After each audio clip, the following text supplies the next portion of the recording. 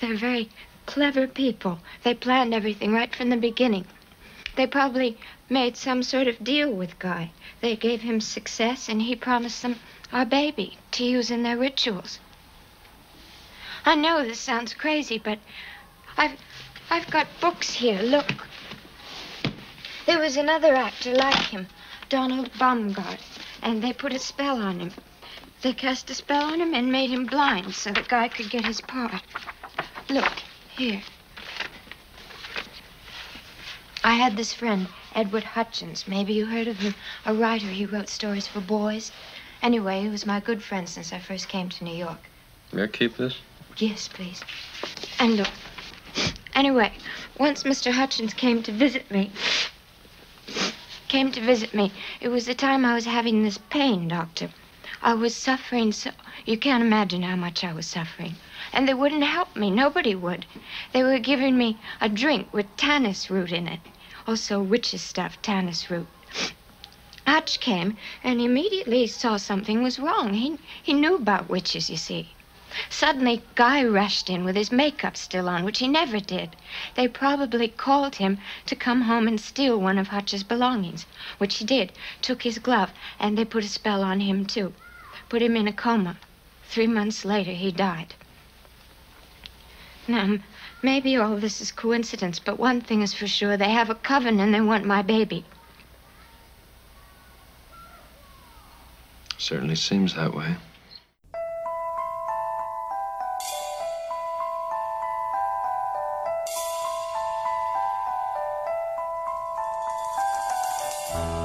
Oh, you want to play psycho killer? Can I be the helpless victim? Okay, let's see. No, please don't kill me, Mr. Ghostface. I want to be in the sequel. I like to dissect girls. Did you know I'm utterly insane? Look at me, Damien. It's all for you. I am the eater of wolves and of children. You know, it's Halloween. I guess everyone's entitled to one good scare.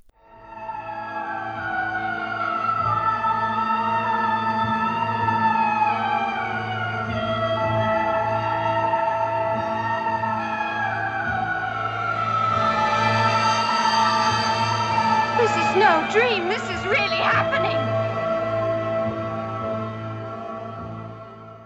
Hello, everyone, and welcome to another devilish installment of the greatest October in the history of forever. I'm Zach. I'm Matt. And this is episode number 198, Rosemary's Baby. So we're on the downward slope now of the greatest October. Running out of entries, but this is a good one. 1968, directed by Roman Polanski, written by Polanski, based on the novel by Ira Levin, one of the most classic, respected horror films ever, influential. Yeah, certainly. Pretty much every time one of these movies comes out now where it's like the whole not scary but steadily creepy, unsettling throughout, it seems like it is always compared to Rosemary's Baby. So before we jump into this one, this might be a big one, it might be a little longer. Let's remind our listeners to follow the show on Twitter at GreatestPod and subscribe on Apple Podcasts and Podbean. Give us a rating and review on Apple Podcasts while you're at it. So let's talk Polanski. Let's just get it out of the way. It's a unfortunately recurring segment these days. We haven't done it for a few weeks, but we have to sort of preface things with a little bit of a disclaimer. Mm-hmm. Yes, we are aware of what Roman Polanski pled guilty to and then fled the country and is essentially an outlaw. And of course, in the modern Me Too era, more people came forward and there were more accusations against him, even beyond the one that exiled him from this country. It is weird how less than 20 years ago it seemed like Hollywood was very supportive of Polanski and there were tons of famous people signing petitions to allow him to come back. And now everything is you can't imagine that happening a lot now, different. Right. I'm glad you're getting it out, though, because it is... I do feel like I'm going to come off as very much a fan of Polanski, because I do think this movie is... His personal life. Yeah, that's right, yeah. I mean, this movie is just like so well put together, so well crafted. I just think he is a great director. Certainly not supportive of the other things that have happened. I think as I've gotten into the Criterion Collection, you know, it's kind of got me into his early stuff. Repulsion, Cul-de-sac. I haven't watched the Fearless Vampire Killers yet, but I do own it on Blu-ray. And then Rosemary's Baby, I would say since I've got into the Criterion Collection Blu-rays, there have been two classic movies that I had seen either part of before or most of before that I've gotten into since owning them on Criterion, and I would say have really skyrocketed to the tops of my all-time favorite charts, and that's The Graduate and Rosemary's Baby. I'm really in on Polanski as a director. I know it's not good for what's gone on in his life outside of directing, but I'm a fan. Yeah, so if the fact that we're going to talk about a movie he directed bothers you and you don't want to listen, then, you know, that's fine. That makes sense. But as a podcast, we've always sort of focused on the art and not the artist necessarily. I think you can condemn the man's actions, but still enjoy something that he put out there. This movie came out basically like a decade before all that shit went down. I don't know about the other accusations, like the timeline of that stuff, but, you know, it is what it is. And we're living in that world where we have to come to grips with the actions of people whose work we may admire. But Rosemary's Baby, even beyond the Polanski of it all, has endured as this classic horror film. It was so big, and one thing that I always associate with it now is even them referencing it and talking about it in Mad Men and stuff like that, because it was like such a cultural movie. It was so much a part of the zeitgeist of the time. Its budget was only $3.2 million, and the box office was $33.4 million. But this was a time where making over $30 million was a huge achievement. This was like one of the biggest movies of the year. Sure, yeah. The price of movies, it was like 50 cents to get into. So $33.4 million was a huge movie, and it's R-rated, and the subject matter is considerably shocking for that time period. Much like The Exorcist, not quite on that level. But this movie came out 5 years before The Exorcist, and I think certainly paved the way for that kind of subject matter. Yeah, well, you bring up Mad Men. This movie just makes me think of Mad Men just because of that aesthetic, that New York City in the 60s, which works great for the setting of the movie. Rosemary's Baby is the story of a young pregnant woman who slowly begins to suspect that an evil satanic cult wants to take her baby for use in their rituals.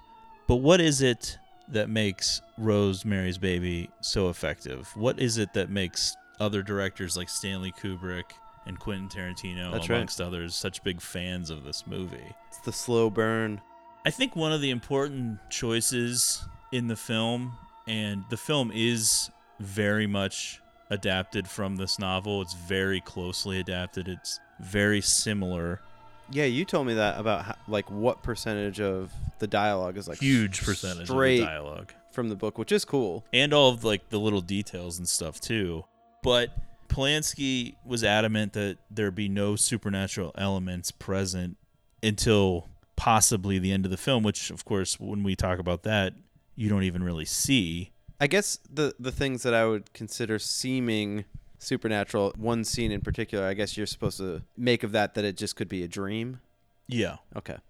So they were hyper focused on realism, and they achieved the realism through a lot of different ways. Long, unbroken takes, done in like the mise en scène style, where essentially like the camera will move from one area to another, and then it's like stuff is still happening. That's right. Off camera. So you get that sense of it being like an actual world where there's life existing beyond the frame.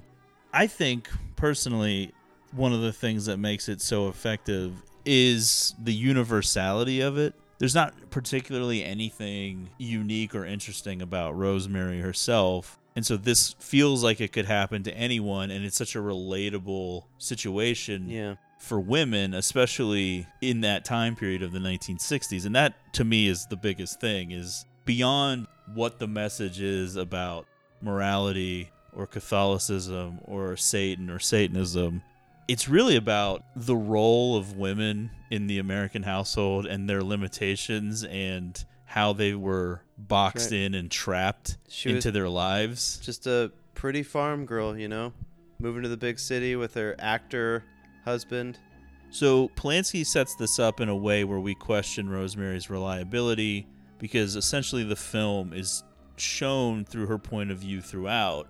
But like I said, since there's nothing definitive as proof, there's always a seed of doubt as to whether or not this is really happening. Is she being paranoid, or is it real? I'm erring on the side of this is 100% real, though. I think like the end of the movie is the confirmation. Well, that's I just mean, as I watched the movie, I'm 100% in on this storyline. Like I'm not ever really thinking that it's her and she's crazy. Yeah, I would agree with that. I do think that during this time period, the movie takes place during 65 and 66. The book came out in 67. The movie came out in 68. There was a rise in Satanism in popular culture. It became sort of chic a little bit. How about that? People like Anton LaVey and musicians and famous people sort of being into like Aleister Crowley and all that shit. So people do fixate on the satanic element of the film, of course, but I think that Rosemary's Baby is essentially rooted in fears beyond Satan and the supernatural. Very basic things, relatable things, paranoia, a woman's place in the 1960s and how isolated they could be, how trapped, as this is sort of happening concurrently with the women's liberation movement. Rosemary is very much a woman of her time, where she doesn't work. In the movie, we never see her interact with her family. As far as we know, she doesn't have a family. Yeah, it is weird that she's so close with Hutch, and that's kind of it. And her friends will eventually be slowly cut out of her life much as possible. But even beyond that, how well do you know your neighbors? How well do you know your partner, the person you're with? Yeah, that's almost like the darkest part of this movie for me, is everything that... The fact that her husband is just so easily lured into selling her out. Yeah, I think we should point out that throughout this, we're probably just going to spoil different parts of the movie out of order. So it's, it's not exactly like watching the movie when we talk about this. Like, we're basically going to be talking about the ending throughout it. Yeah. I would imagine. That's fine. In addition, primal maternal fears. Is something wrong with my baby? Urban existential dread. And Polanski would return to this a couple of times throughout his career. It started with Repulsion, and then he made a movie in the 70s called The Tenant. Okay, I haven't seen The Tenant. This, like, trapped-in apartment, urban paranoia. And then, like I said, loss of morality existing, potentially the rise of Satanism, the distancing from traditional religious values. But I think that you can interpret Rosemary's Baby and the message of it in so many different ways that you don't necessarily have to read it that way, that like, oh, this is about a return to traditional values. This is more about a commentary on women's liberation and their place in society and the way that they're sort of boxed in and trapped and unable to like escape their marriage. Because I would say she gets out from under her husband by the end of this movie, it feels like. Possibly, yeah. But maybe. It seems also like she may be choosing the traditional things that a woman is supposed to want above all else and at any cost. So she ultimately decides to be the mother to the baby and everything. But I think more recent feminist critiques of the film focus more on the loss of control, which is very relatable, the loss of bodily autonomy. I don't know if I said that word. Autonomy? Right. Yeah, I guess it's always like a prescient topic, but abortion, a woman's right to have control over her own body. If you notice during various points of this, she's essentially surrounded by men who are controlling her life, telling her what to do, scolding her. not allowing her to do things that she wants to do, well, not allowing her to make any choices. I think they do it with Guy, the husband, in an interesting, a little bit more subtle way, because he's not really oppressive towards her, but there is like this ownership quality there. He's always like kind of putting his hand on her butt, right, and like controlling her in that sort of way. It's very subtle, but he does like a lot of things that you would typically associate with that sort of behavior. Yeah, and even the way that he talks to her and stuff, there's just this underlying, like I said, ownership. I'm the boss. Yeah. And of course, the ticking time bomb at the center of the film is a pregnancy, which is 9 months, and is like a great way to set up and build drama and dread and tension. It's like, well, we know that something's going to happen in 9 months, and the movie takes place over, I don't know, almost and we did get a look, albeit briefly, as to what the father looks like. Seems like this could be an issue here. Rosemary's Baby was Polanski's first American feature film. He was brought in by Paramount exec Robert Evans, who was involved in a lot of major motion pictures in the late 60s into the 70s, including the first 2 Godfather films. He lured him in with the script for Downhill Racer because Polanski was a big skiing buff. He ultimately had more interest, though, in Rosemary's Baby, which was the plan all along. The film was adapted very closely to the novel. So let's talk about the cast very quickly. Mia Farrow plays Rosemary Woodhouse. She's the star of the film. I would say super cute for at least, the early part of the movie. Polanski wanted to cast either Tuesday Weld or his wife, Sharon Tate. Wow. Maybe 2 of the all-time babes list. Yeah. He was picturing a more full-figured girl next door type, which is closer to the description of Rosemary in the novel. However, Evans wanted Farrow because of her popularity on the TV show Peyton Place, and also her unexpected marriage to Frank Sinatra at the time. I'll say this, Mia Farrow, 1968, girl could rock a sundress. She has a very waif-like appearance, sort of a haunted quality. And that's true. Over the course of the film, will transform even more.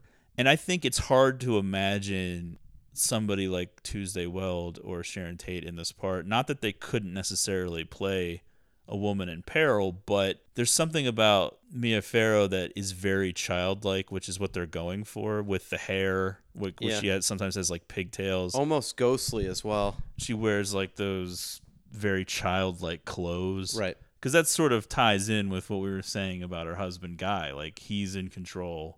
He's like the adult, and she doesn't really have a say in anything. Yeah. During the filming, Sinatra would serve divorce papers to Farrow. Oh, wow. Which sort of disrupted everything because he didn't want her to be in this movie. Maybe some real emotion. Yeah, he very much is like Guy in the movie. He like wanted to be in control. He was making a movie called The Detective, which he wanted Mia Farrow to be in. It ended up being Lee Remick instead. It really took some convincing by Polanski and Evans to like have her not leave the movie. Oh, wow. Because she was very upset.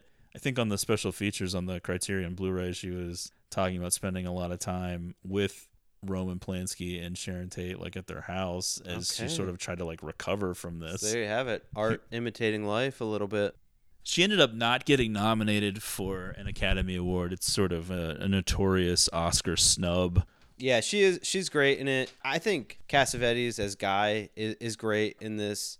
But yeah, this unraveling, and when she just starts to like kind of, she's putting these pieces together and coming off as almost like delirious. Yeah, it's a great performance.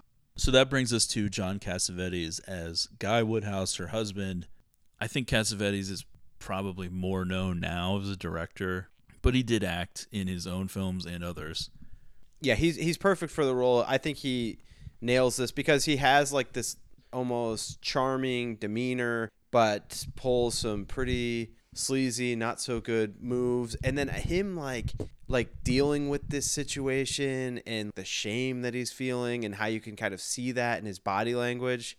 Just, again, another great performance. They originally wanted Robert Redford. They couldn't get him. Jack Nicholson met with Polanski. Polanski thought he looked too sinister already. Agree. They would team up later for Chinatown. Cassavetes and Polanski did not really get along during filming. Completely different approaches to making movies. Well, Cassavetes, I feel like, is kind of legendary for being kind of a dick. Yeah, I think he was very set in like his ways of how he wanted things to be. Yeah, and like an intense filmmaker. Ruth Gordon and Sidney Blackmer as Minnie and Roman Castevet. Ruth Gordon won the Academy Award for Best Actress in a Supporting Role for this movie. Her performance is actually perfect because once you realize what's happening, you understand her whole way of being. Her line delivery and the characterization of Minnie Castevet is basically like Gordon steamrolling these line readings, undermining any and all of Rosemary's misgivings. Just like before you even have a chance to second guess or think of something. Yeah. She just keeps talking and says something else. And it's all very designed to keep Rosemary off balance and just not ever sure of like what's going on or what to say. Here, have some tea. Just drink the tea. Asking how much a chair is in their house and stuff. Okay, so let's get into it. 1965, Guy and Rosemary Woodhouse rent a recently vacated apartment in the Bramford. Seems crazy that he's a semi-successful actor. She doesn't work, obviously. This apartment seems insane. It's very big, but I think you're supposed to get the impression from like that guy that's showing the house. The like hole in the floor in the hallway and stuff. It's supposed to be like kind of run in down. Disrepair. A little bit. It's all old people that live in the building. Yeah. It's a large Gothic building in New York City. The previous tenant, an elderly woman, fell into a coma and died. They used the exterior of the Dakota, which was also used in Vanilla Sky. Oh, yeah. They don't allow you to film inside the Dakota, so this was, I think, a set. Okay. Pretty sure. Makes sense. It's also where John Lennon lived and then was murdered. Sad. As they're being shown this apartment, there's already some red flags. If you pay attention, there's some suspicious things. The first thing is Rosemary looks down at the desk and there's like a piece of paper that the previous tenant was writing something. And it's the only part you can see, it says, "Can no longer associate myself." Oh, yeah. Could mean a lot of things. There's the weird herb garden. That's right. And then the final thing is there's one more closet that the landlord guy or whoever this is wants to show them, but it's blocked by this giant piece of furniture. Yeah, and this is that move that they do in movies where they just kind of throw in something that's like, it doesn't quite make sense. Okay, this has been moved, it's blocking something, but also the fact that this woman was like elderly. Yeah. Like, how was she moving this thing? Rosemary's sort of got this carefree attitude, childlike appearance and demeanor. She's very excited to try to get this apartment. She convinces Guy that this is the place. He's just like, well, we can't afford it, but whatever. And her drive in this movie, for at least the opening portion, is this desire for very traditional things. The standard traditional American dream. She wants to have the nice house. They're talking about having children. She sees a very bright future. Oh, yeah. Their friend Hutch, though, gives them a little bit of a warning about the Bramfords' dark past involving witchcraft and murder. What a thing to leap to. I was tempted to write the management that you were drug addicts and litterbugs. Instead, I decided to lie and tell them you were wonderful tenants. Ah, you're great, Hutch. Wish I could talk you out of it, though. He's pulling your leg, honey. Geez, I'm not. Now that looks great. That is... Are you aware that the Bramford had rather an unpleasant reputation around the turn of the century? It's where the Trench sisters conducted their little dietary experiments. And Keith Kennedy held his parties. Adrian Mercato lived there, too. So did Pearl A. Who were the Trench sisters? The Trench sisters were two proper Victorian ladies. They cooked and ate several young children, including a niece. Oh, lovely. Adrian Mercato practiced witchcraft. He made quite a splash in the 90s by announcing that he'd conjured up the living devil. Apparently people believed him, so they attacked and nearly killed him in the lobby of the Bramford. You're joking. Later, the Keith Kennedy business began, and by the 20s, the house was half empty. I knew about Keith Kennedy. I didn't know that Mercato lived there. And those sisters. World War II filled the house up again. Terrific. The house? The lamb. They called it Black Bramford. But Hutch, Awful things happen in every apartment house. This house has a high incidence of unpleasant happenings. In '59, a dead infant was found wrapped in newspaper in the basement. You really roused my appetite. Have some more wine. If you were to make the case that Rosemary is being paranoid and that this is all in her head, you could say that this is the moment that a seed is planted here. There's various people associated with witchcraft, some Trench sisters, I think is their name. They eat children or something. A lot of crazy shit. Right. But the Woodhouses disregard Hutch's warnings and move in anyway. That's nice, Hutch. Come on. And Rosemary is off on her seemingly endless quest to make a home out of this place. She's always in the process of doing things. Oh, yeah. I mean, this apartment is awesome. Yeah. It's huge. They're able to paint it. They're able to make nice. changes to it. I enjoy, like, when they move in, it's just bringing a single lamp and setting it up and having dinner under it and then promptly decide that they're going to make love. People in old movies always talking about making love. That's right. A thing of the past. Nobody makes love anymore. Oh, no. After the internet happened. Now people are just opening a video that starts with like a gaping butthole. Love is dead. Really? That's the new Time magazine cover.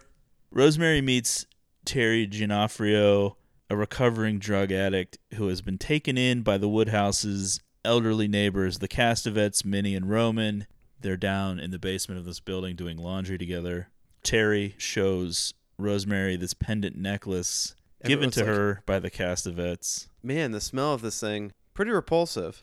Strong, unpleasant odor inside of this pendant. Yeah, that's some good luck charm. Terry is essentially like a surrogate daughter or even granddaughter for the Castevets who have no children of their own. But I think it's important to pay attention to what Terry's saying about her lifestyle and why things all fall into place later. She needed to be saved.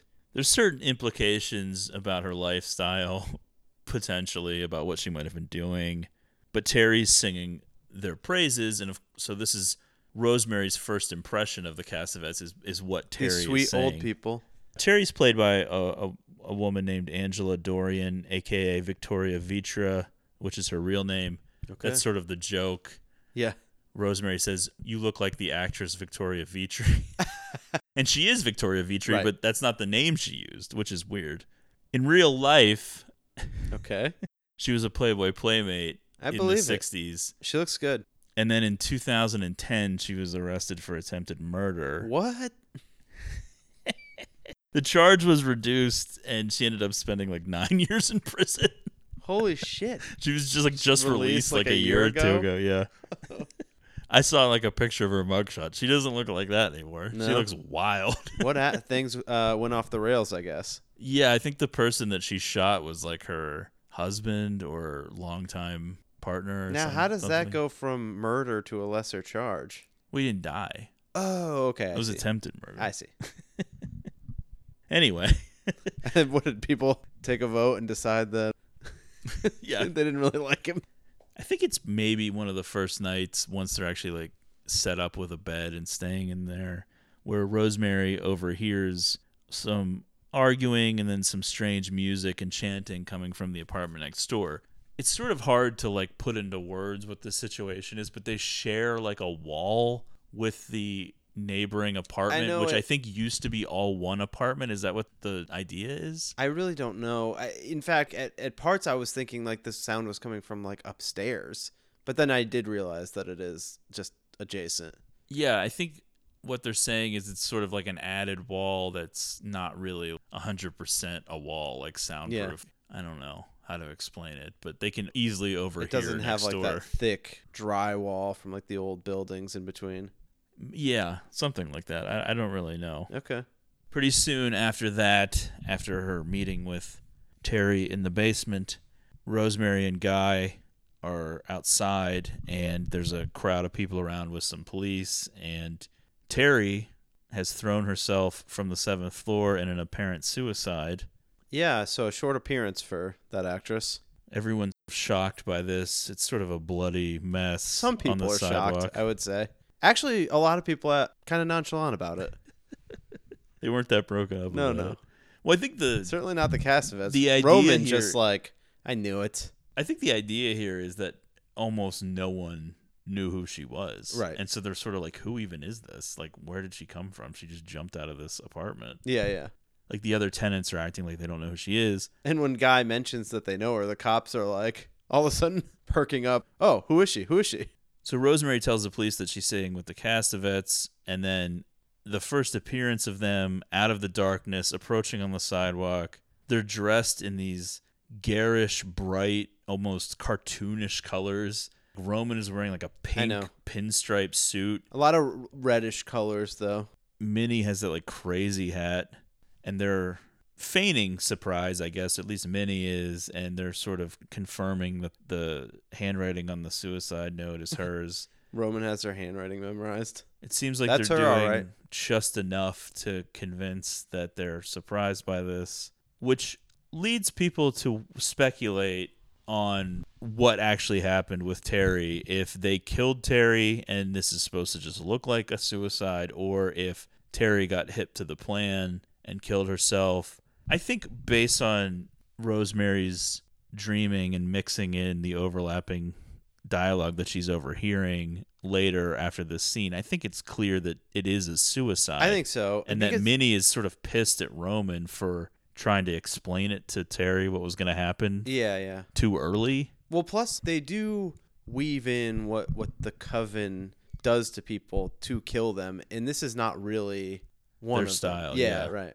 I think the significance of Terry in the story is that she was their first attempt at doing this thing that they're going to do. Yeah, and then after this things one, go awry. They were like, we got to try a different angle. Yeah, I think what I meant was earlier when I referenced like the implications of Terry's lifestyle, I think they thought it would make sense to find sort of a damaged, broken woman and pick her up off the streets. We'll take her in, be parents to her. Roman's like, I'm your dad now. She's the ideal candidate for this process. And then it turns out she's like too unstable and it just doesn't work. And so they go with almost like the complete opposite. She's already got a lot of demons, so it's like too much. Well, I think that's what they were thinking. Like, oh, she's used to this. So they go the polar opposite with Rosemary, who's like this very bright and bubbly, clean as a whistle, straight and narrow. That's right. Idyllic Farm husband girl. and wife. Yep. Yeah. Rosemary has these dreams where she mixes what the characters in her dreams are saying with the overlapping dialogue of Minnie Cassavet next door. You don't know what they're talking about, but once you put the pieces together, like I said, it seems that she's blaming Roman for Terry killing herself because they didn't need to tell her so early.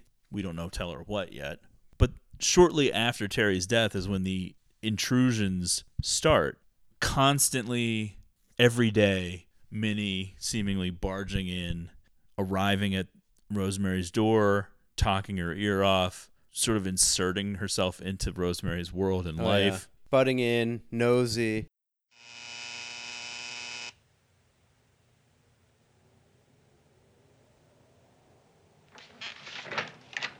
Hello, how are you? Fine. May I come in a minute? Yes, of course, please do. I just come over to thank you for saying those nice things to us the other night. Oh, no, please. Poor Terry. We thought maybe we failed her some way.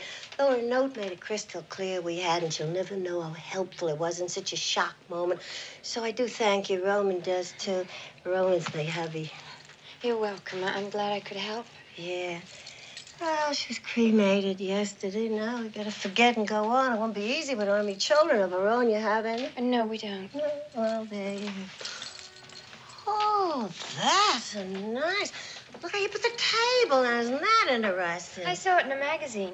Oh, my nice paint job. Huh? Oh. That's nice. Where is that? That's the TV room? Well, only temporarily. It's going to be a nursery. Oh, you're pregnant? No, not yet. I hope to be as soon as we're settled. Wonderful. Well, you're young and healthy. You'll have lots of children. We plan to have 3. I didn't see what you did to this apartment. The woman had it before was a dear friend of mine. I know. Terry told me. Oh, did she? You two had some long talks together in the laundry room. Only one. Oh, my goodness. Oh, it looks so much brighter. Why do you pick a chair like that? I'm not sure, really. I think about $200.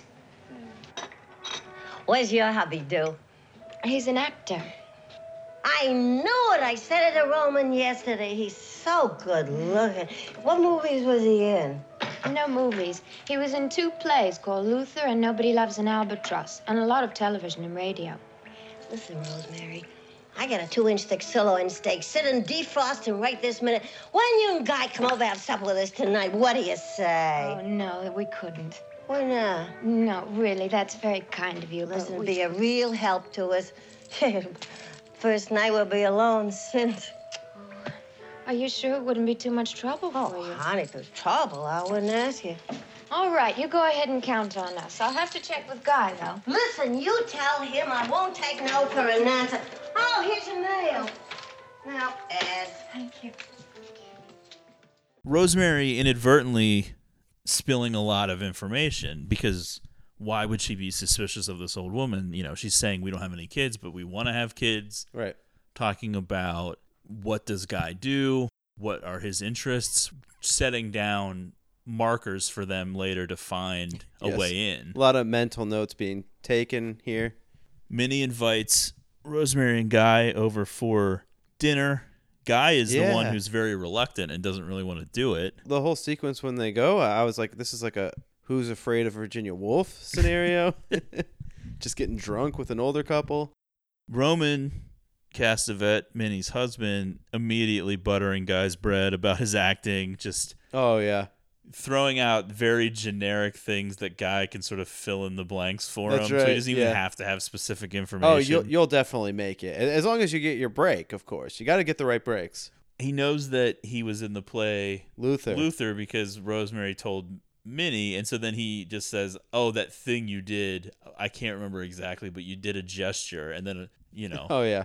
Guy fills in the blank. And I think like later when you actually see Guy rehearsing on his own when he gets this big part later, man, I think the idea is like he's not good. Right.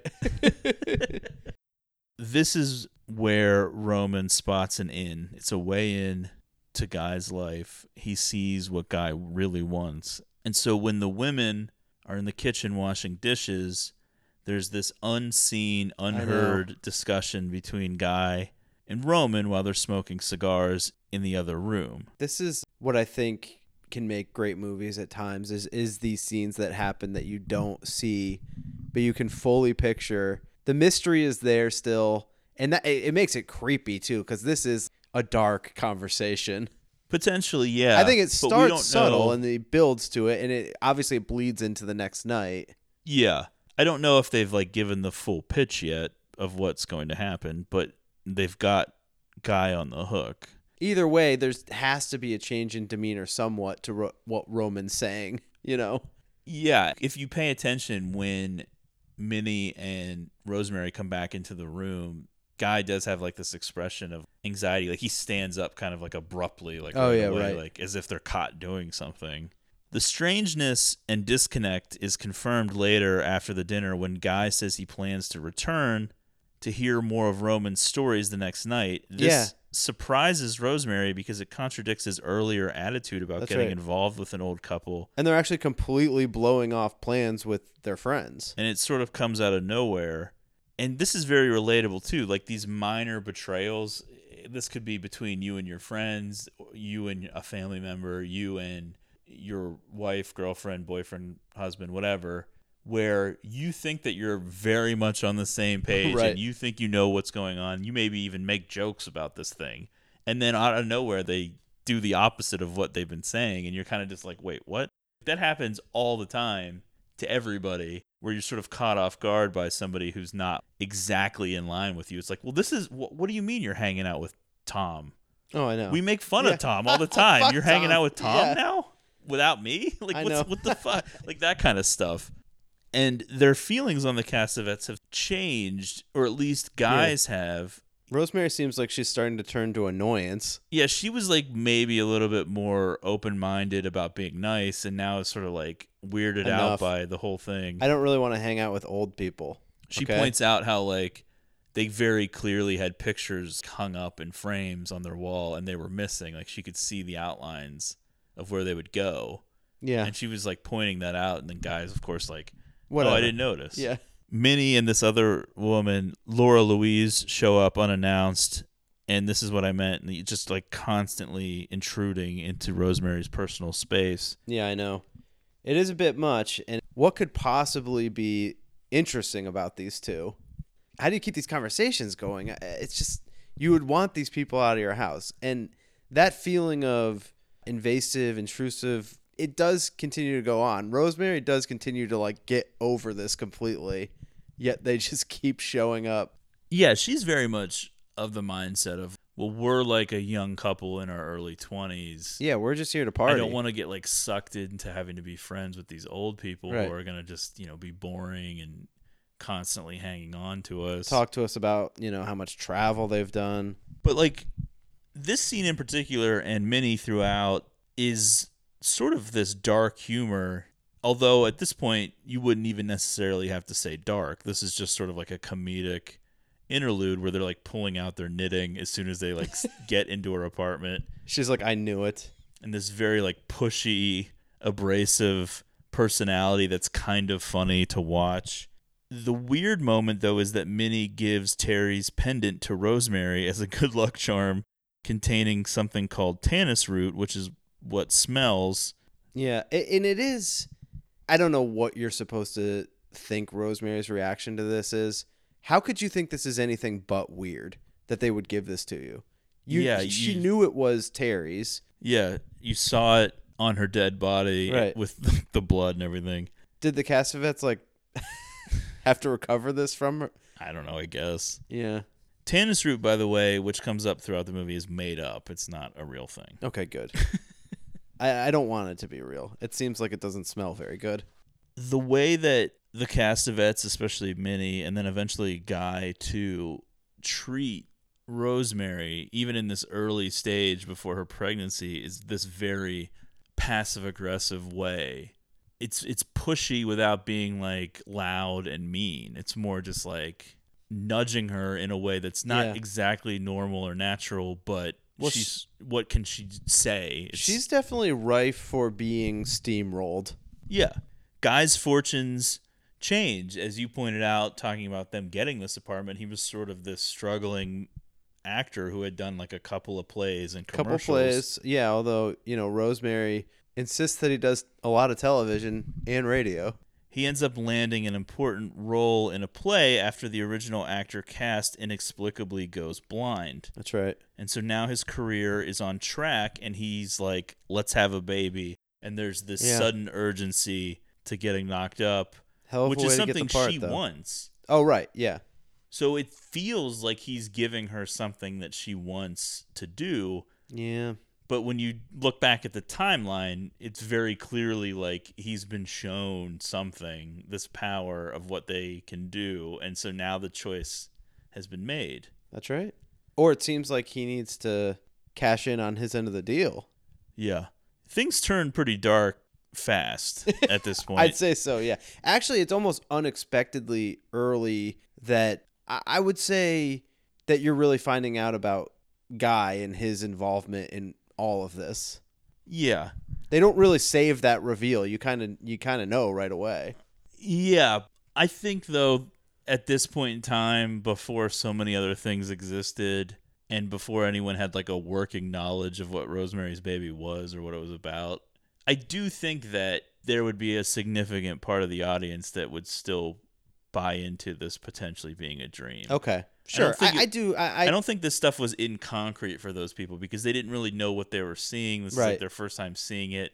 And it is such a weird sequence that it's like, why? Part of it is very definitely a dream, absolutely, obviously. Yeah. So, yeah, it is very jarring probably. I do always just feel like that part then. of it, the part where he's in it saying she's awake, that part feels so real and undreamlike. Yeah. On the night they plan to conceive, Minnie brings them individual cups of chocolate mousse, which she refers to as mouse. Guy opens the door, like the shot of Rosemary just being like, no, please do not let her in.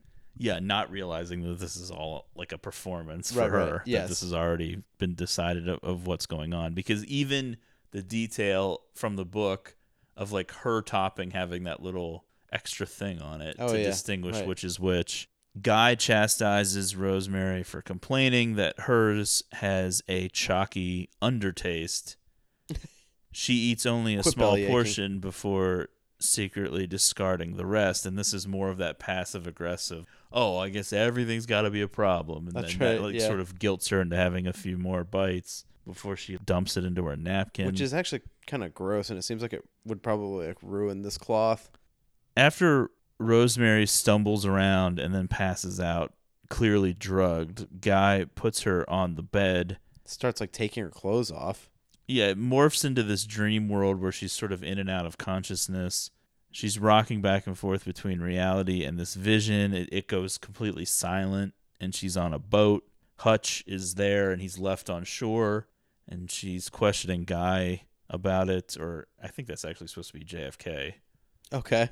I'm pretty sure that's what that's supposed to be. Where that guy's like, oh, Catholics only. Yeah, right. Because I think the woman later is supposed to be Rosemary Kennedy, maybe. Okay. Or something. I don't know. I know there's like a Kennedy tied in with this because it's like very Catholic stuff. The strange music starts. She's suddenly like walking around nude and then goes down below deck on the boat. Yeah. And then she's put on this bed. And there's so all like, of we need these to tie your legs down. Spectators who are also nude, but they're like all very old. Yeah, and this is kind of something that has carried on throughout. Anytime we get into these covens or demon worshippers, we always end up with a bunch of naked old people. You know what I mean? Like whether it's because there's nothing more horrifying. Right, Lords of Salem, Hereditary, whatever it is, we always end up with these like just naked old people. I think that can probably be tied into like the pagan rituals that a lot of this ideology comes from, I would imagine. Yeah. I think I would be like, not for me on that one. Once we got to the part where all the old people start getting naked, I'd be like, I don't think I can subscribe to this. Yeah. I'm pretty sure that a lot of Rosemary's nudity is a body double. I think so too. But not all of it though. Okay. Well, certainly not all of it, because the part where she like takes her top off where they're going to make love, I mean, that's definitely her. Yeah, and then I think there's a part where she's like laying topless here where her face is in the screen too. I don't know. On the special features, she talked about the body double doing the scene where she's tied down and the guy's like painting her. Oh, okay. I guess I thought that would have had to have been her, but the spectators are chanting. They paint her nude body. The Castavets are there, front and center. Guy is there, also nude. A demonic, beastly presence rapes her as the nude tenants of the Bramford watch. We note the eyes of the demon, which we'll come back into it later. This is evidently supposed to be Satan. Yeah, and it's just sort of like, listen, you have your slasher movies, you have your other series of scary movies, but it's not often that you have somebody just fornicating with the devil. There's the iconic moment here where she's like, this is no dream, this is really happening. Oh, yeah. Which seems like that would stick with you the next morning if you yell that out. Like, you're going to remember that. Well, yeah.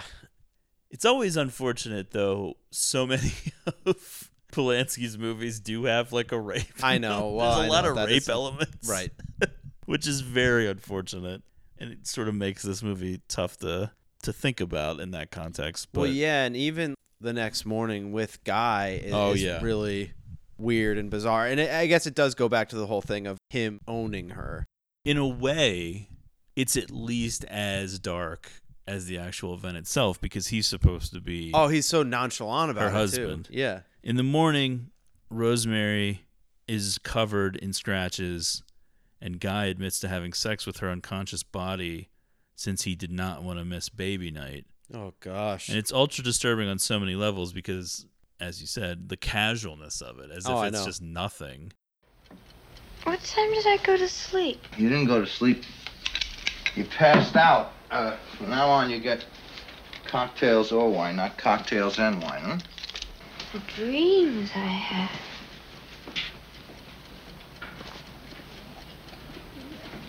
Don't yell. I already filed them down.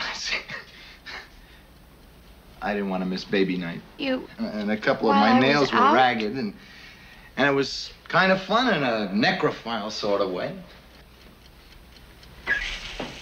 I dreamed someone was raping me. I don't know, someone inhuman. Thanks a lot. What's the matter? Nothing. I didn't want to miss the night. We could have done it this morning or tonight. Last night wasn't the only split second. No, I was a little bit loaded myself, you know. And this speaks to what I think the movie is ultimately a commentary on, which is the trapped life of a woman. Yeah. If in this time period, it seems crazy to think, because for some of us who are older, I guess, the 60s, we weren't alive for the 60s, but the 60s don't seem that ancient. Yeah, that's right. You and I are like in our 60s. Well, Yeah. there are plenty of people who were alive in the 60s who are still alive. That's true. Now. We're not talking Yes. about something from like 200 years ago. And I think even as recently as back then, it's like your husband beats you up. A lot of the times you're trapped. Your husband cheats on you. Your husband is mean to you. Your husband does this or that. Or even if you want to like ignore the husband part of it and just be like, you're unhappy and you want a different life, that's even more out of the question, because at least if your husband beats you up, you might get sympathy. Yeah. You're not even going to get sympathy if you think that you're going to get a divorce just because you're unhappy. And so these women that didn't have jobs, they didn't necessarily go to college. A lot of them maybe didn't even finish high school. They become housewives, and they're essentially property.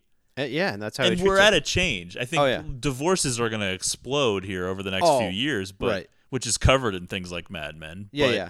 This is sort of that time period just before like the big second wave feminism. And that's, like you said, it's part of the movie. It's the walls closing in. It's that feeling trapped. I mean, Rosemary does not have a lot of options, it doesn't feel like. I would say that if you did a survey of American men in 1965 or whenever this is supposed to be, of the question of is it possible for a husband to rape a wife, I would say that probably like a substantial number would say no, which seems insane, but I think that was the prevailing. Yeah, and I mean that's also something process that I feel like is also addressed on Mad Men. Rosemary very quickly seems to notice things are off. Guy doesn't want to look at her. Guy's acting very strange, guilty, sheepish. Oh yeah. Again, I said about the performance earlier. I think he is like great. It feels so believable to me. Yeah, well, it's like it's just subtle enough, right, where you could not even notice it unless you're looking for it. So it actually rewards like second or third viewings. Yeah, because if it was too over the top, right, that would be like too much of a giveaway and take away a lot of the fun of it. No, I do feel like this is a guy that's doing a pretty good job of acting normal, but you can just tell and see and feel the shame and the guilt that he's going through. In a way, it's Guy's best performance. It's better than anything he's doing in any of those plays. Well, yeah, pretending to be a normal, loving husband. Yeah, we know that he wasn't very good in Luther with that hand gesture. Rosemary goes to see Dr. Hill, played by a young Charles Grodin in his first film role. Oh, how about that? Turns out that Rosemary's pregnant, and this seems to push the dark thoughts away for the time being because she's very excited about being pregnant. And she tells Guy when he gets home, and Guy immediately wants to tell Minnie and Roman, which is so weird. Yeah, right. You're not really even supposed to tell anyone except very close family right at the beginning. Until you get to a certain time. He wants to tell these weird old people. The Cassavetes immediately want Rosemary to forget about her own doctor, Dr. Hill, and go see Dr. Abraham Saperstein, a prominent obstetrician. John Ralphio's dad. Who also happens to be their close personal friend. That first night, I believe, after they tell the Cassavetes, why does Rosemary pull the pendant back out, which she had not been wearing, and then put it on? Yeah, it's unclear to me. I don't know why she would. I guess my best thought was it's just a burst of motherly superstition. Yeah, right. Like, I guess the idea is maybe I need this good luck charm. Yeah. She's still so far away from being suspicious of anything, really. Oh, yeah, right. As far as she knows, she's like, it didn't she just smell. had a very weird dream. Yeah. She's like, it didn't smell that bad. It is strange, though. I'm assuming they fucked, like, other times in that time period, but if she thought that she got pregnant from him having sex with her when she was unconscious, like, that would be a very bizarre memory to associate with the birth of your child. Yeah, it feels like it could actually lead to some issues and maybe future therapy sessions. She goes and sees Saperstein. Saperstein says, please don't read books. Don't listen to your friends either. Don't take any pills. He prescribes a daily drink prepared by Minnie from her herbarium. It all seems pretty gross. All these shakes and everything. Well, it's very suspicious right off the bat. What kind of doctor is going to say all of these things? Don't take modern medicine. Yeah, stay away from modern medicine. Don't read books, and don't talk to your friends about it, basically. And it plays in with that controlling and being cut off. You can't reach out for outside help. Right. You are under our control, and we will handle it. Don't you worry about it. Yeah. Rosemary returns home after having gotten a haircut from Vidal Sassoon. So now she has, her hair was already pretty short. Now she has like basically a precursor to like a pixie cut, almost like a boy's cut, very short. Mm-hmm. There are noticeable a lot of decline in her look. A lot of interpretations about this. Yeah. The rejection of her traditional femininity. A lot of people see this as the turning point where she is now rejecting that childlike version of herself that was very naive, and this is when she starts to slowly uncover what's going on and take a stand. I don't necessarily think that it exactly lines up with that because it still seems to take a little while for her. Because you don't really see it, but I do feel like there's a lot of implications of the decline of her relationship with Guy. They sort of indicate that there's been like he's constantly, it seems like he's apologizing for being like a dick. Like he's very wrapped up in his career now, I think is the idea, especially now that she's pregnant and she maybe could use him more. But I think the simplest interpretation of the haircut is that it is a desperate attempt to have control over something. Yeah. Okay. The movie Swallow that came out this year, which was Haley Bennett like swallowing all those objects and then like tacks and shit. It's very hard to watch, but like kind of a hard trailer to watch. The whole idea behind that kind of mental illness is searching for control, and she's like a very kept woman, just like Rosemary. There's actually a lot of similarities there, and so Rosemary doesn't resort to like swallowing tacks, but on a spur of the moment decision, she just gets this haircut, which her husband hates, and is adamant against. And I think in real life, Frank Sinatra was also very adamantly against. It's strange how many parallels there are. Yeah, well, I mean, I would say even the characters in this movie, no one is particularly friendly about her haircut, it seems like. During her first trimester, Rosemary suffers intense abdominal pains and actually starts to lose weight. Well, that is the one thing. I am like, she's continuing to go along with this stuff for like way too long, it seems. I feel like she'd be like, all right, I'm not going to take these shakes anymore. I don't want to see this doctor. This seems horrible. Yeah, I think this is a product of the times where sex education was very minimal. She's just like, this is just how it is. She doesn't really know anything about being pregnant. And when she tries to learn, she gets scolded by Saperstein. Yeah, what are you doing? Where did you hear about ectopic pregnancies? Did you read a book? How dare you? Right. That kind of stuff.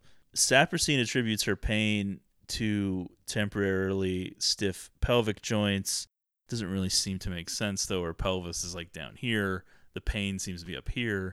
I don't know. People listening can't see where I'm pointing, but it was all very horrifying, I'll tell you that. Her appearance continues to change. She becomes gaunt and pale, dark circles under her eyes. She looks very ghostly and demented almost. It's very crazy. Leads up to the party scene that they have, right? Well, first Hutch visits. Oh, yeah. And is alarmed by her appearance. You look like shit. And during this visit, Roman conveniently interrupts and gets himself invited inside.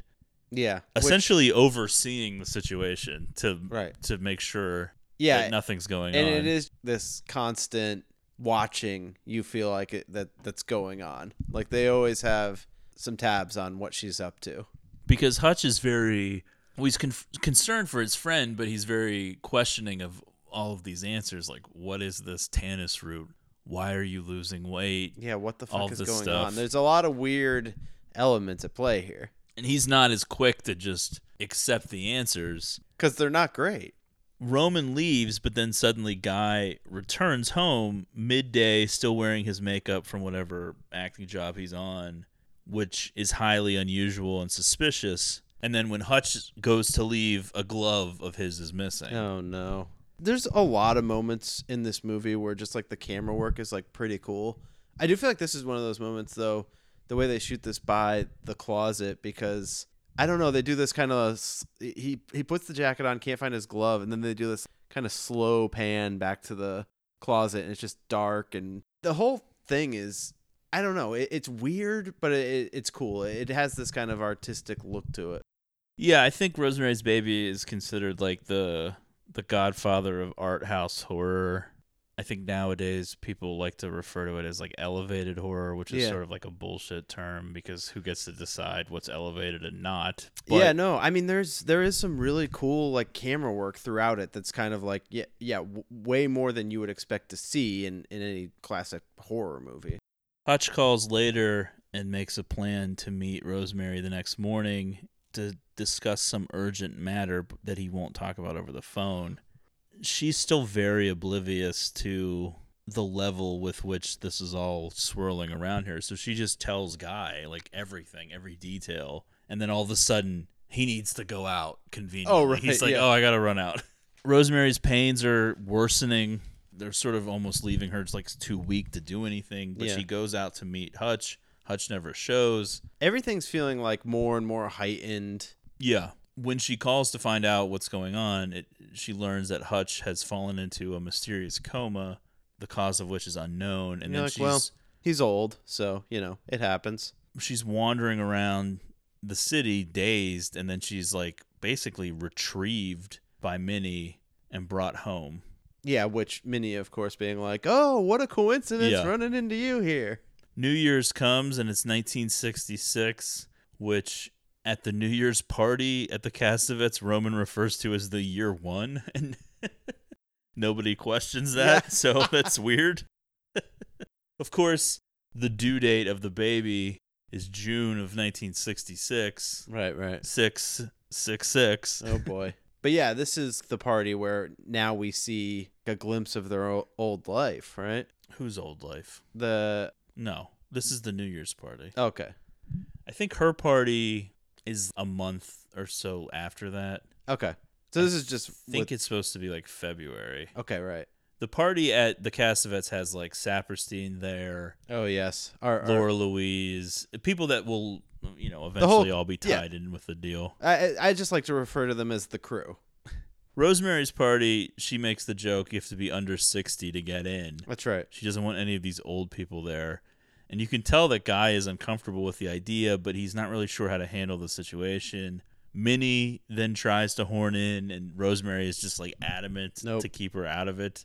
This is the first time Rosemary dumps the daily drink, which is this white smoothie with green shit in it. I don't really know how to explain it. She just dumps that down the drain. They have this party the Woodhouses do at their apartment. There was always like a rumor that Sharon Tate was in the background somewhere in this party. I never have seen her, though, and I don't know that that's true. If so, not prominently featured. Rosemary's friends are concerned, and they're urging her to go back to Dr. Hill. Yeah, they're kind of... It's a flashback to like kind of what their normal lives would have been, but also the friends are just kind of like, what are you doing with this other doctor? Yeah, they're like, well, when did the pain start? And she's like, November. And they're like, what? Yeah. It's completely insane. Guy is buzzing around. He's like completely unnerved. Listen, you bitches, stop telling Rosemary what to do. He's trying to get in there and they're like blocking him out. So with her friend's advice buzzing in her ears and the pain now unbearable, Rosemary insists she must get a second opinion from Dr. Hill. Guy explodes in anger. He's like, it's going to cost too much. He's saying they're going to have to pay Hill and Saperstein. And then when he's getting desperate, he goes so far as to suggest Saperstein might be offended as if that matters. And Rosemary's like, what do you mean? Like, what about me? Yeah, I'm supposed to be your wife who's carrying your child, and I'm literally in pain every day. And you're like moving mountains to make sure I don't see another doctor. But as they argue, the pains in her stomach magically stop all at once. And Rosemary feels the baby move inside of her for the first time. And her reaction is equally as bizarre as anything else because she keeps saying it's alive, and it's very reminiscent of Frankenstein. Right. And then she tells Guy it won't bite you, but his reaction when he puts his hand on her stomach and feels the movement is to like pull away in like horror. Shudders. I haven't drunk it for the last 3 days. I've thrown it away. You what? I've made my own drink. Is that what those bitches were giving you in there? Is that their hint for today? They're my friends. Don't They're a call them bunch of bitches. not very bright bitches who ought to mind their own goddamn business. All they said was get a second opinion. Rosemary, you got the best doctor in New York. You know who Dr. Hill is? He's a Charlie Nobody. That's who he is. I'm tired of hearing how great Dr. Saperstein is. Well, we'll have to pay Saperstein. We'll have to pay Hill. Well, it's out of the question. No, I'm not changing. I just want to go to Dr. Hill and get a second opinion. I won't let you do it, Ro. I mean, because it's not fair to Saperstein. Not fair to... What are you talking about? What about what's fair to me? Look, if you want a second opinion, you tell Saperstein and let him decide. No, I want Dr. Hill. At least if have you that much won't courtesy pay, to then tell man as I'll... you feel. Ro? Rosemary? What is it? Stop. What? Pain, stop. Just like that. Stop. Stop. What was in that drink you made?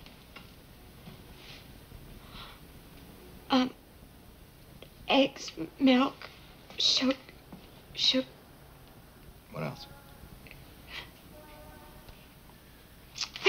What else?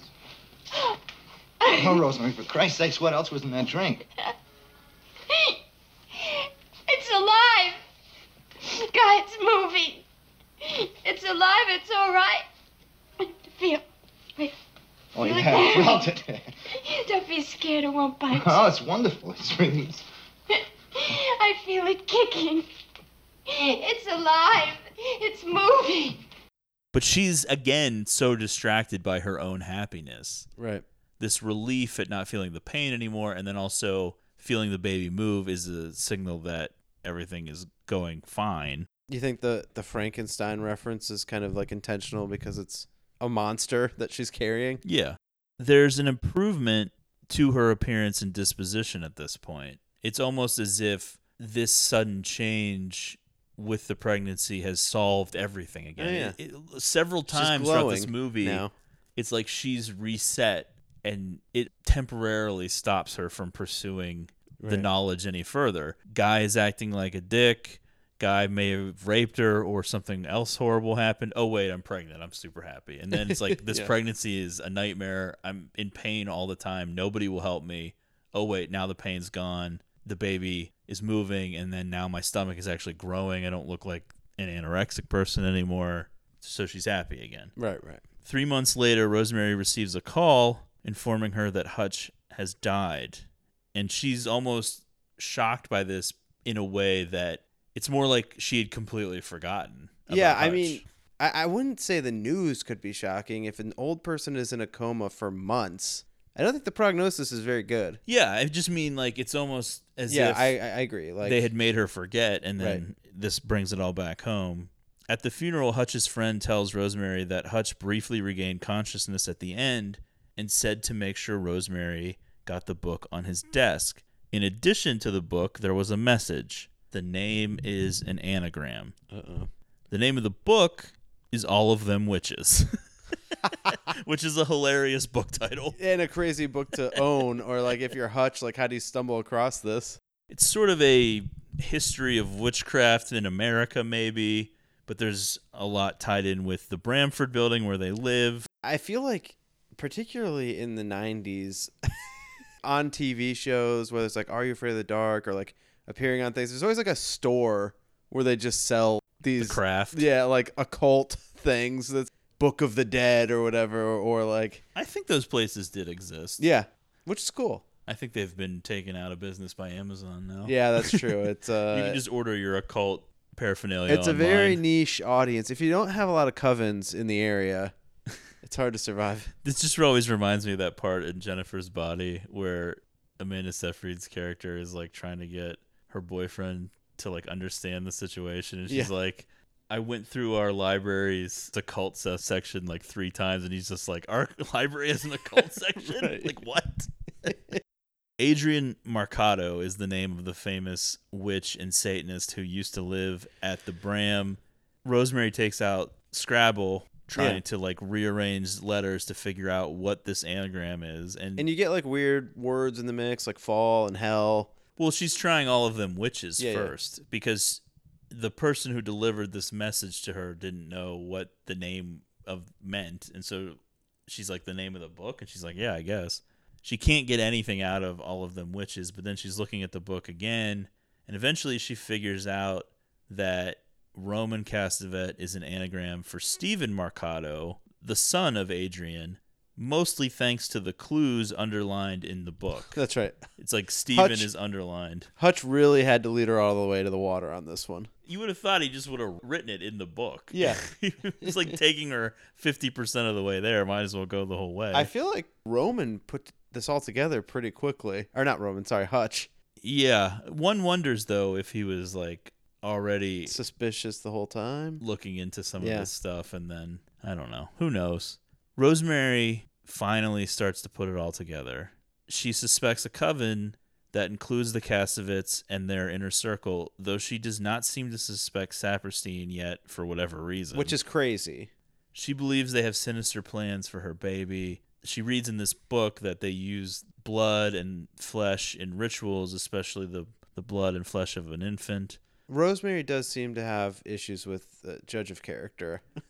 Guy comes home. She's like dropping all of this on Guy. Guy at first is acting like she's crazy, but then he's sort of like, okay, well, she's figured out so much. I can't really deny all of this. So then he's like, oh, wow, yeah, that's weird that that's his dad. And, oh, he must be embarrassed. And she's like, well, don't you think they're the same? And he's just like, what are you talking about? But during this back and forth over the book and her overhearing certain things next door, Guy drops like a big clue here where he's like, Dr. Shand plays the recorder at their meetings. It's like, well, how would he know that unless he had been at the meetings? Right. She doesn't really like jump all over that. This, yeah. He insists she stops reading the book, and this again ties in with the control. He's almost like her parent saying, like, you are not allowed to do this. I'm going to hide this book. That's what he does. I'm going to put this somewhere where I think you can't reach it. Do you know who Roman really is? What do you mean, honey? He's Adrian Marcato's son. What? Come here. I'm going to show you something. Roman Castevet is Stephen Marcato, rearranged. It's from Hutch.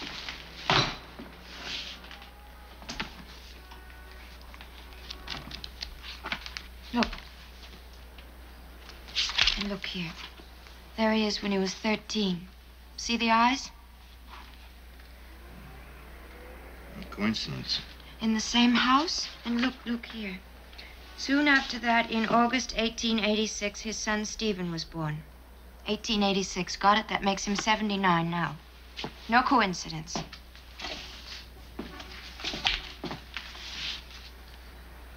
No, I guess not. He's Stephen Marcato, all right.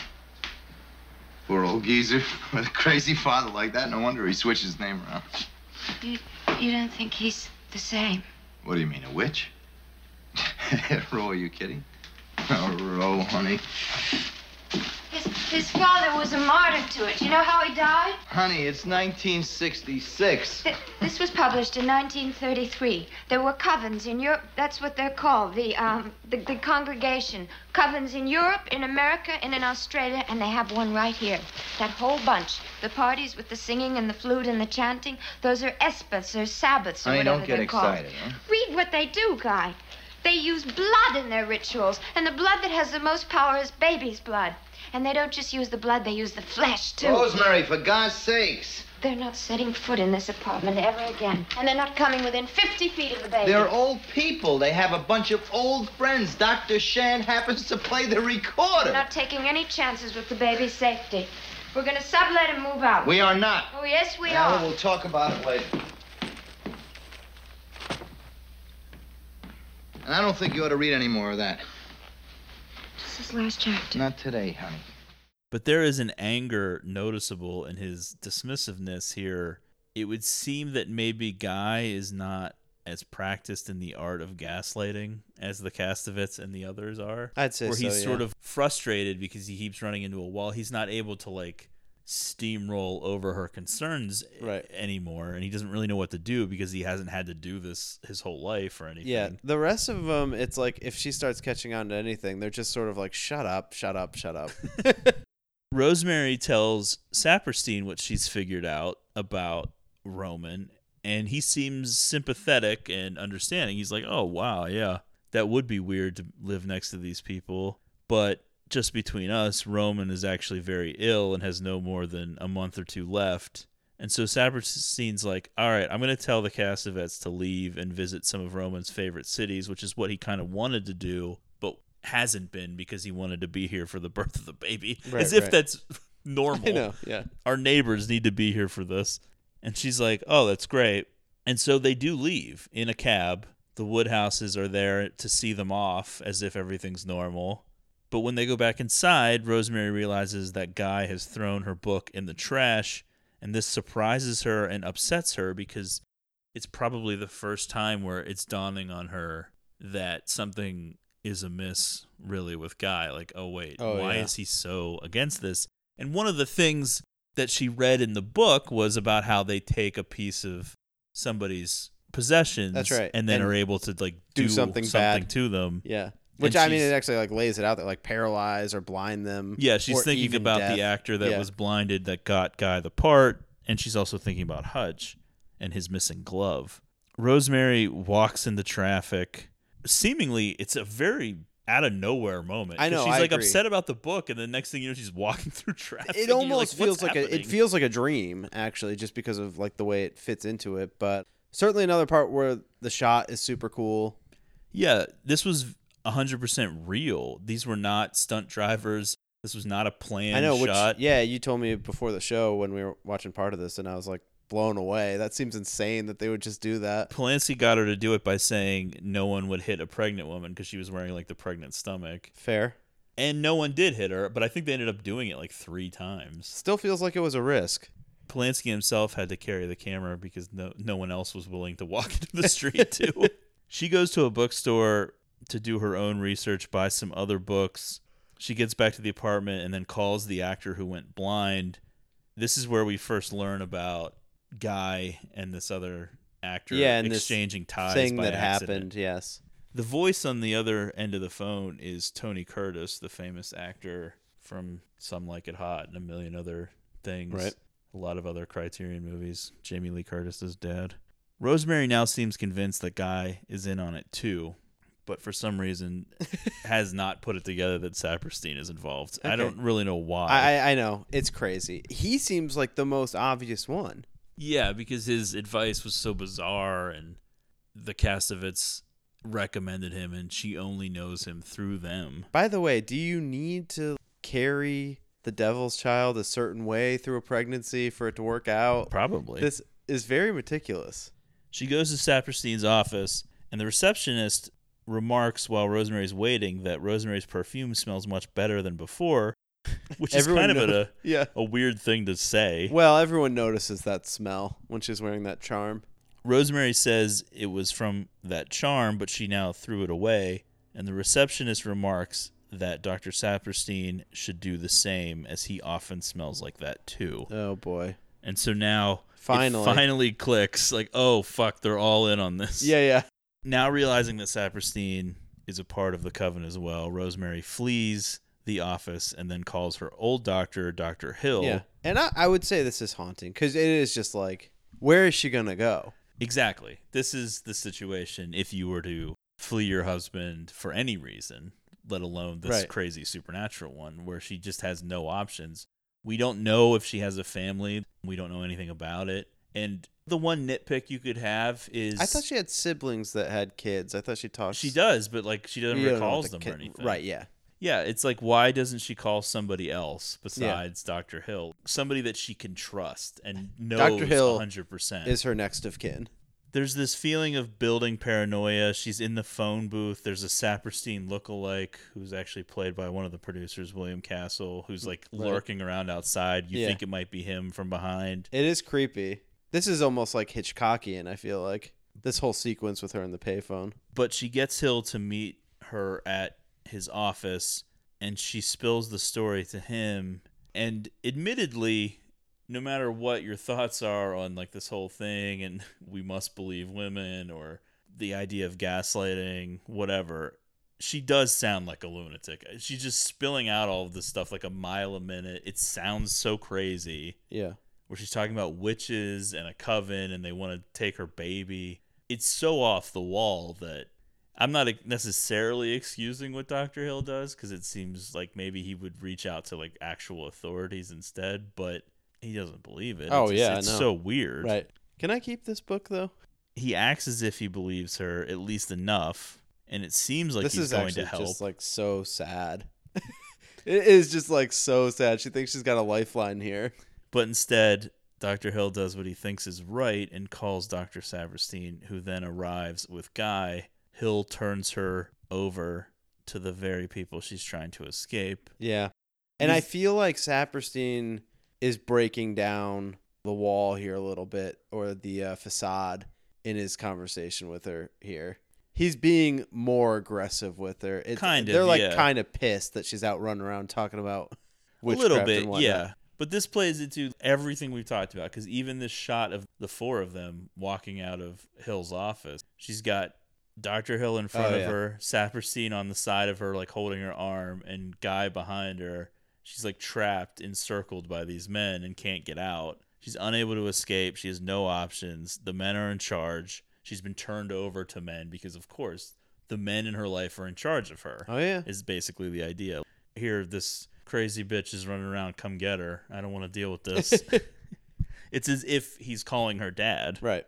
Quietly resigned to her fate under the threat of a mental institution, she's taken back to the Bram.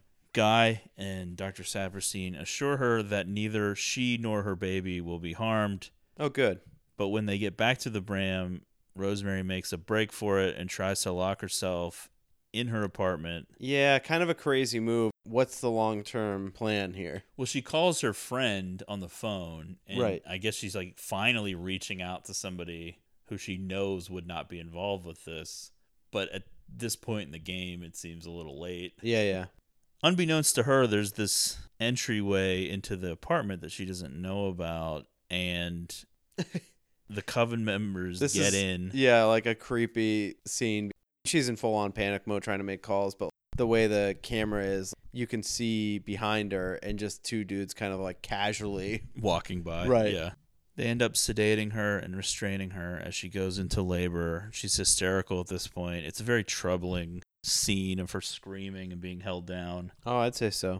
It's not too unlike the similar scene when she was on a bed earlier. Now, what do you make of this little moment here where she sort of wakes up and Guy is telling her that the baby is fine and that it's a boy and all that stuff? Do you think is that a dream? It has to Why be. is he telling her that? Right. Because then later, once she's awake, Saperstein tells her the baby was born, stillborn, and she, of course, freaks out and she's screaming, "You're lying, you're witches, you're lying." But after that, they sedate her again, and now she's in this extended recovery time, lying in bed. They're just like, enough.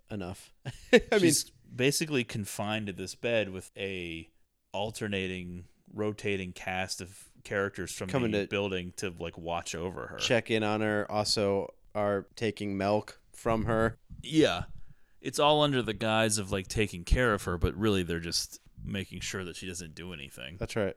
They're like basically babysitting her. Rosemary hears a baby crying, though. She becomes suspicious of this. She stops taking the pills that they're giving her. What do you think like Guy's take in this whole thing is? We know what he got out of it, obviously, with his acting career, but I guess, are you locked in from that moment? Like, he can't get out. He has to keep going and hanging out with these people? Yeah, I think the idea is that he likes it. He got what he wanted, and he sees the power that they're able to So he wield. is into it. Yeah. Yeah, I think so. Laura Louise is taking her breast milk away, but then there's a little bit of a giveaway when she's also taking some dishes, and Rosemary goes to put a spoon into the milk, and then Laura Louise kind of is like, no, don't do that. Right. Even though she already said she was just going to throw it away. Yeah. And Rosemary does react to that as if she's sort of... knows something is up.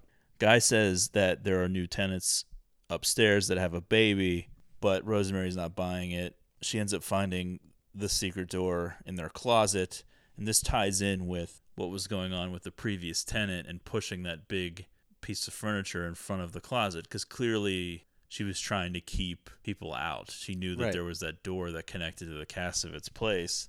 Yeah, I know. Thinking about like whatever was going on beforehand. Yeah, your imagination can kind of like run wild with like what the scenario was. Oh, right. Rosemary gets a knife, and then she decides she's going to sneak over to the Cassavet's because she's convinced that her baby is over there.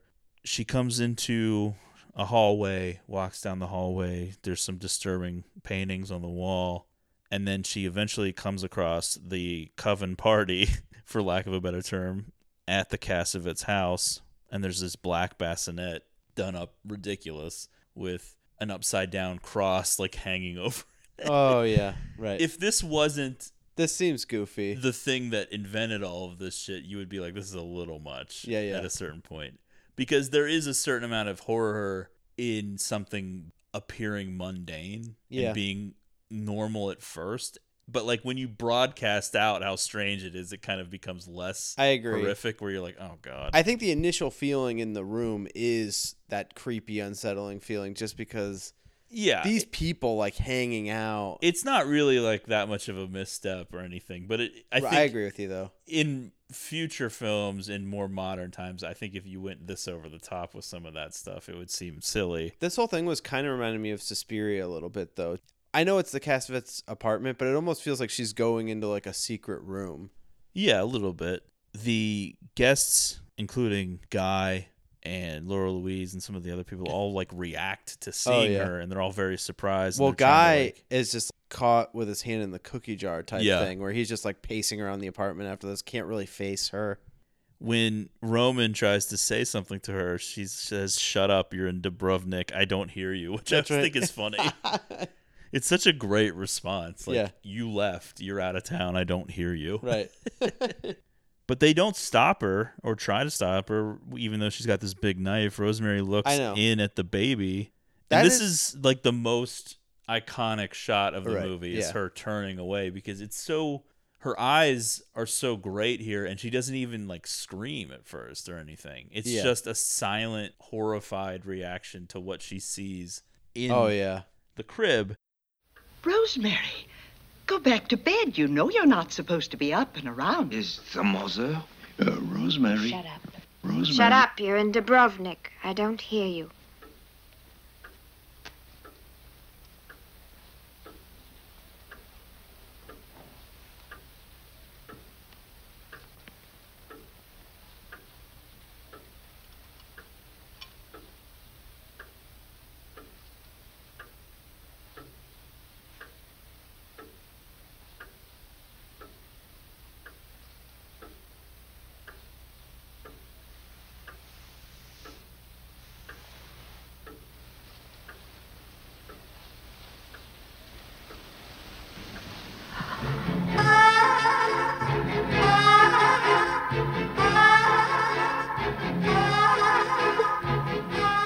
Done to it?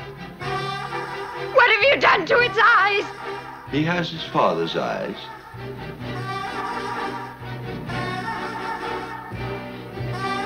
What are you talking about? Guy's eyes are normal. What have you done to him, you maniac? Satan is his father, not Guy. He came up from hell and begat a son of mortal woman. Hail, Satan! Hail, Satan! Satan is his father, and his name is Adrienne. He shall overthrow the mighty and lay waste their temples. He shall redeem the despised and wreak vengeance in the name of the burned and the tortured. Hail Adrian! Hail Adrian! Hail Satan! Hail Satan! He chose you out of all the world, out of all the women in the whole world. He chose you. He arranged things because he wanted you to be the mother of his only living son. His power is stronger than stronger. His might shall last longer than longer. Yes, Satan! No! It can't be! No! Oh, look at his hands and his feet. Oh, God! God is dead! Satan lives! The year is won! Polanski made an unbelievably great choice here, which is do not show the baby. Oh, right, yeah. Because the baby is described in the book. Okay. But he realized that they weren't going to be able to do it in a way that looked... It would just ruin everything. Yeah. I agree. Her reaction to it is perfect. Great facial acting. What have you done to him? What have you done to its eyes? And then Roman says, he's got his father's eyes. And she's like, what do you mean? Guy's eyes are normal. Yeah. And he doesn't even hold back. He's like, Satan is his father. Not Guy. He came up from hell and begat a son. Yeah, then everybody's getting into it. They're all getting riled up. Yeah. It's year one. Everyone has things to chant and say. Everyone's like, Hail Satan. Watching all those old people yell Hail Satan is so weird. Yeah, I know it is. And unnerving because you always, mistakenly, because it's not true, but it's like a stereotype. You think of old people as more likely to be conservatively religious and all that stuff and not mixed up in things like this. Yeah, Even though that doesn't make any sense because people get old no matter it could who be they anyone, are. yeah. But yeah, especially in 68 where this kind of stuff, I know we talked about that a lot in The Exorcist, and The Exorcist takes this to like a whole other explicit level where this is more like implied and subtle, but even having people yell Hail Satan over and over in a mainstream movie in the 60s was very shocking, and it's why it captured the public's imagination. And I think, there were a whole host of imitators that came later, like The Omen or even The Exorcist, that dealt with Satan and satanic stuff. But there were also a slew of grindhouse drive-in style movies that dealt with the devil, Satan's slaves, the mark of the devil, like all these random titles and stuff. Because people have always been fascinated with it, and it seems like the ultimate in evil. Well, that's the thing. I mean, it's how do you combat that? And the idea of having the beast come up and rape a woman and then she gets pregnant with a child, even if it's not Satan, the idea of like an unholy child being birthed from some horrible thing was done then a million times. Yeah, for sure. Even in something like The Fly or like Demon Seed or something, like it becomes a trope of horror of like, there is nothing more horrific than a foreign thing being inside of you. Yeah. I know, and there's like this almost like a body horror element to it of nothing horrible happens to her body, but the idea that like this monster is growing inside of her. And Guy trying to minimize it, being like, well, they promised they wouldn't hurt you, and they didn't really. And she's just like, what the fuck? Oh, I know. I do love that. She just like spits in his face. And that is the thing where I do feel like she is sort of, this is a little bit of liberation for her somehow. Just breaking free of the Guy thing here a little bit, because he is like, yeah, I mean, it all kind of worked out. Yeah, well, think of it like this. What if you would have had the baby and then lost it? Like, it would have died or something. Yeah. Huh? It's like he acts like he's making, like, good points. And she's just like, what? And so the ending of it here is Roman asking Rosemary to be a mother to baby Adrian. Yeah, he's like, why don't you help us out? You don't have to really join, but, Be a mother to your baby. Laura Louise and Minnie are too old. It's not right. Minnie from across the room. It's like, what? Yeah, Laura Louise is like such a fucking cunt during this. She's I like, know. shut up with your gods. We'll kill you. We don't need the milk. No milk. Yeah. And the other ones are all like, you shut up. This is his mother. Yeah. I think, at least in portrayals in movies and shit, I don't know what it's like in real life. The satanic stuff is always like presented as like an inverse of traditional Catholicism or Christianity. So I know like in the Catholic religion, the Mother Mary is like a huge figure. And so I'm wondering if that's like the parallel here where she's supposed to have like this sort of high standing, because it certainly seems like some of the members feel that's that the way. thing. Yeah, I think so. And then also when she walks in with the knife, you would think they would all be like flipping out, but they let her walk right up to Laura the Louise crib. screams Yeah. and points at her. Right. But yeah, everyone else is sort of like doesn't know how to react to it. I know, but you would think this is like the greatest thing ever to them, this baby. You would think they would be like freaking out with her getting close to it with the knife, but And so the movie ends where she kicks Laura Louise to the curb because she's rocking the baby too fast, and Rosemary comes in and takes over, and the implication is clear that she has chosen to be a mother to this child, this demon child, where she's willing to ignore how horrific it is in order to get what she's always wanted, which is to be a mother and to have the traditional things in life, despite the fact that it's so corrupted. Kind of a sad trade-off. Yeah, it's such a weird ending where you're like, okay, well, so I guess she's just in. Other than Terry and Hutch, like no one's really like died, and it's not even like super jump scary or anything. It's almost like the guy explanation ending. You're kind of just like, it's not that bad, right? Where you're just like, ugh, what a horrible turn of events. Yeah, it does send you down a path though, because you're like, boy, how does this all play out? Like, where are we headed with this? Like, what does the devil's offspring actually do? They made a movie in the 70s where I think Patty Duke plays Rosemary, and it's like a sequel. I can't remember what it's like Look What Happened to Rosemary's Baby or something like that, where Adrian is like an adult. Oh boy. It doesn't really make any sense though, because it came out like less than 10 years later, Yeah, but yeah. he's an adult Right. in it. It's like, okay. And it was terrible, I guess, and has sort of been buried and ignored. I don't know if you could even find it anywhere to watch it. It was not well received. Okay. And that was like made for TV, but Ira Levin did write a sequel novel not that long ago. Oh, I mean, okay. he's dead now, but Yeah. it came out maybe in the 90s or in the 2000s. Okay, not called that long ago. Son of Rosemary or something like that. It got mixed reviews, but it did sell fairly well because this was a big book at the time. I don't think there's any desire to like continue the story. I think it just has to end like this because the idea of what this would go on to be, what's the story there? Yeah.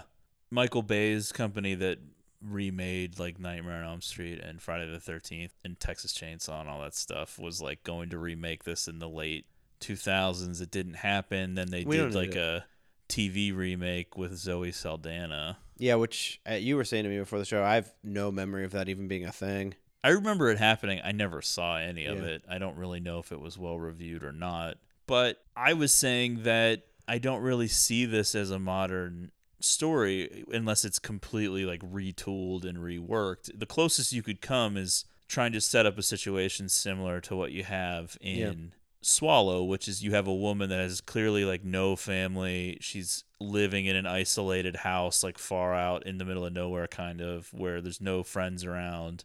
Because in modern times with something like Rosemary's Baby, you would be like, okay, well, how does the internet factor in? How does cell phones factor in? Yeah, and it just seems like people have more ways of escaping. And women in 2020, I'm not going to sit here and say that things are all the way where they should be, but you don't have that same thing where like women really don't have a lot of options. Like tons of people get divorced now. And it's not the same thing. It's not the ordeal it would be in the mid 60s. I think this definitely works better as an inspiration or an influence on modern movies, but the idea of like really remaking this content, I don't see it as much. But I do think the whole style to it, the feel to it, that build, I think it has inspired a lot of the modern horror movies where, you know, someone might say like this isn't scary, and it might not necessarily be scary, but it just has that overbearing feeling of dread, really, that kind of hangs steady through the movie. And I think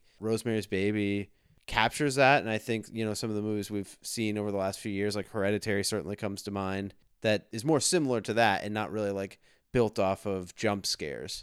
Yeah, for sure. So after the movie was finished, became like a phenomenon, but as is the case with movies like this or The Exorcist or The Omen or any of these things, anything that deals with Satan, there's always a lot of controversy overhanging it, certain people not thrilled about it. And so when certain events happened in real life, people try to tie it in as if the production was cursed. A year later, Roman Polanski's wife, Sharon Tate, murdered in what seemed to be a very occult-like ritual. I mean, obviously... I think it was more random than maybe people realized at the time, but it seemed very much tied in with the occult. Obviously very horrible. It seemed like Roman Polanski, from what I read, was just completely disgusted with the way that like the media handled that whole the idea that this was something that happened because of Rosemary's Baby. Sure, yeah. And the composer on Rosemary's Baby died within like a year also, very young. The details aren't well known because it happened in Poland, and I think he fell at a party or something and went into a coma and died, which was my future. Weird because it's similar to how like Hutch died or something. Right, that's true, yeah. Different things happen here or there, and then, as I said, John Lennon murdered outside of the Dakota in much the same place where in the movie they reference Stephen Marcato, or Roman Cassavet's father, is murdered outside the building. Yeah, that is Bram. weird. Different things like that, and then the Beatles, Helter Skelter, ties in with Manson, so people like to draw these different conclusions or whatever. Okay, that's fun. It's also weird. That's fine. That's nice. It's also weird to think about Once Upon a Time in Hollywood with Roman Polanski and Sharon Tate being characters in that movie. It's 1969. Like, this would be 1 year after he's made this movie. It's just sort of a weird that's what timestamp. Rick Dalton says. That's right. You know, he was like the hottest director in the world at the time. Yeah. And would go on to make Chinatown, which is also considered a masterpiece. I think the rest of his filmography is sort of hit or miss. He has probably 4 or 5 classic films that are very good, and then I definitely give him there's credit. like a few that are good, and then he's also got some ones that are not really great at all. I give him credit for being able to dabble in a lot of different genres. Yeah, there was pushback against Robert Evans for being like, well, why do we want to have this guy's first American feature be a horror film? This is so weird. Because a lot of times, if your first thing that people know of you is horror, then that's what you are, and you can never escape it, no matter how hard you try. Yeah, that's still a thing, I would say. Yeah, he managed to do it because I think this was so artsy-fartsy compared to what people thought horror movies were. That's true, yeah. And it just was like so well made and was such a big hit too, which helped. All right, well, no recommendations this week, so I would say go ahead and check out those lists I tweeted out at Greatest Pod. That will keep people you busy. Still working through that list. Well, I think the goal should be you should look at them if there's. I'm sure most people haven't seen at least some of them, if not all of them. Yeah. And I would say, maybe check out 1 or 2. If you're like sitting at home during this semi-lockdown pandemic time and you're like, hey, I want to watch a scary movie for Halloween, there's a lot of alternate choices that are a little bit off the beaten path. There you go. But not too weird for the most part. Some of them are kind of weird. I'm not going to recommend it, but I did watch Psycho 2. Last night. That was on the lists, I believe. Oh, good. I think I put that on which there. we did for the show a while back, but that's certainly a fun horror movie. Yeah, so thank you for listening. We have 2 more episodes left in the Greatest October. We're almost to episode 200. For those of you who have been following the show for a while, you'll remember that after our Greatest Octobers, we usually take a little bit of a breather. I think this year will be the same, so after episode 200, we probably will take a break until around Thanksgiving or something like that, but we'll see how it goes. Yeah, always need some time. Anyway, thank you for listening. Subscribe on Apple Podcasts or Podbean. Check us out on Twitter @GreatestPod, and we'll talk to you real soon. God, that was strange to see you again, introduced by a friend of a friend, smiled and said, yes, I think we've met before. In that instant it started to pour, captured a taxi despite all the rain. We drove in silence across Pont-Champlain, and all of that time you thought I was sad.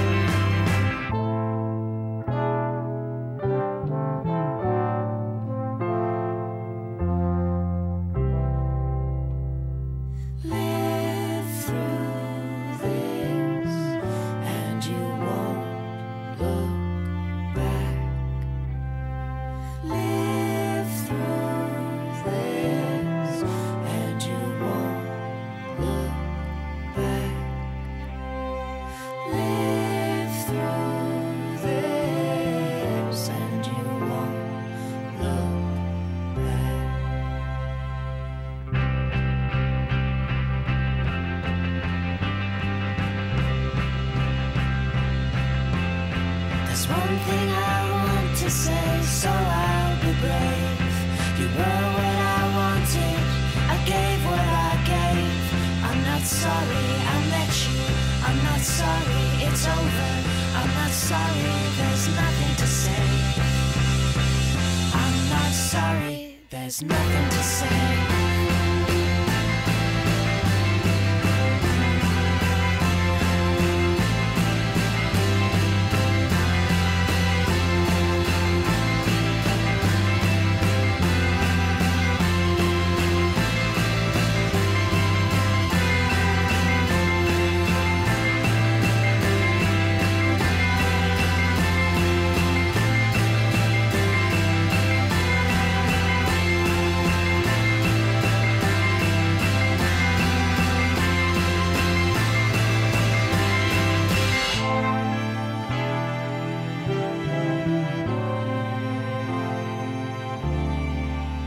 I'm here to pick up my new plates. My name's Kramer, Cosmo Kramer.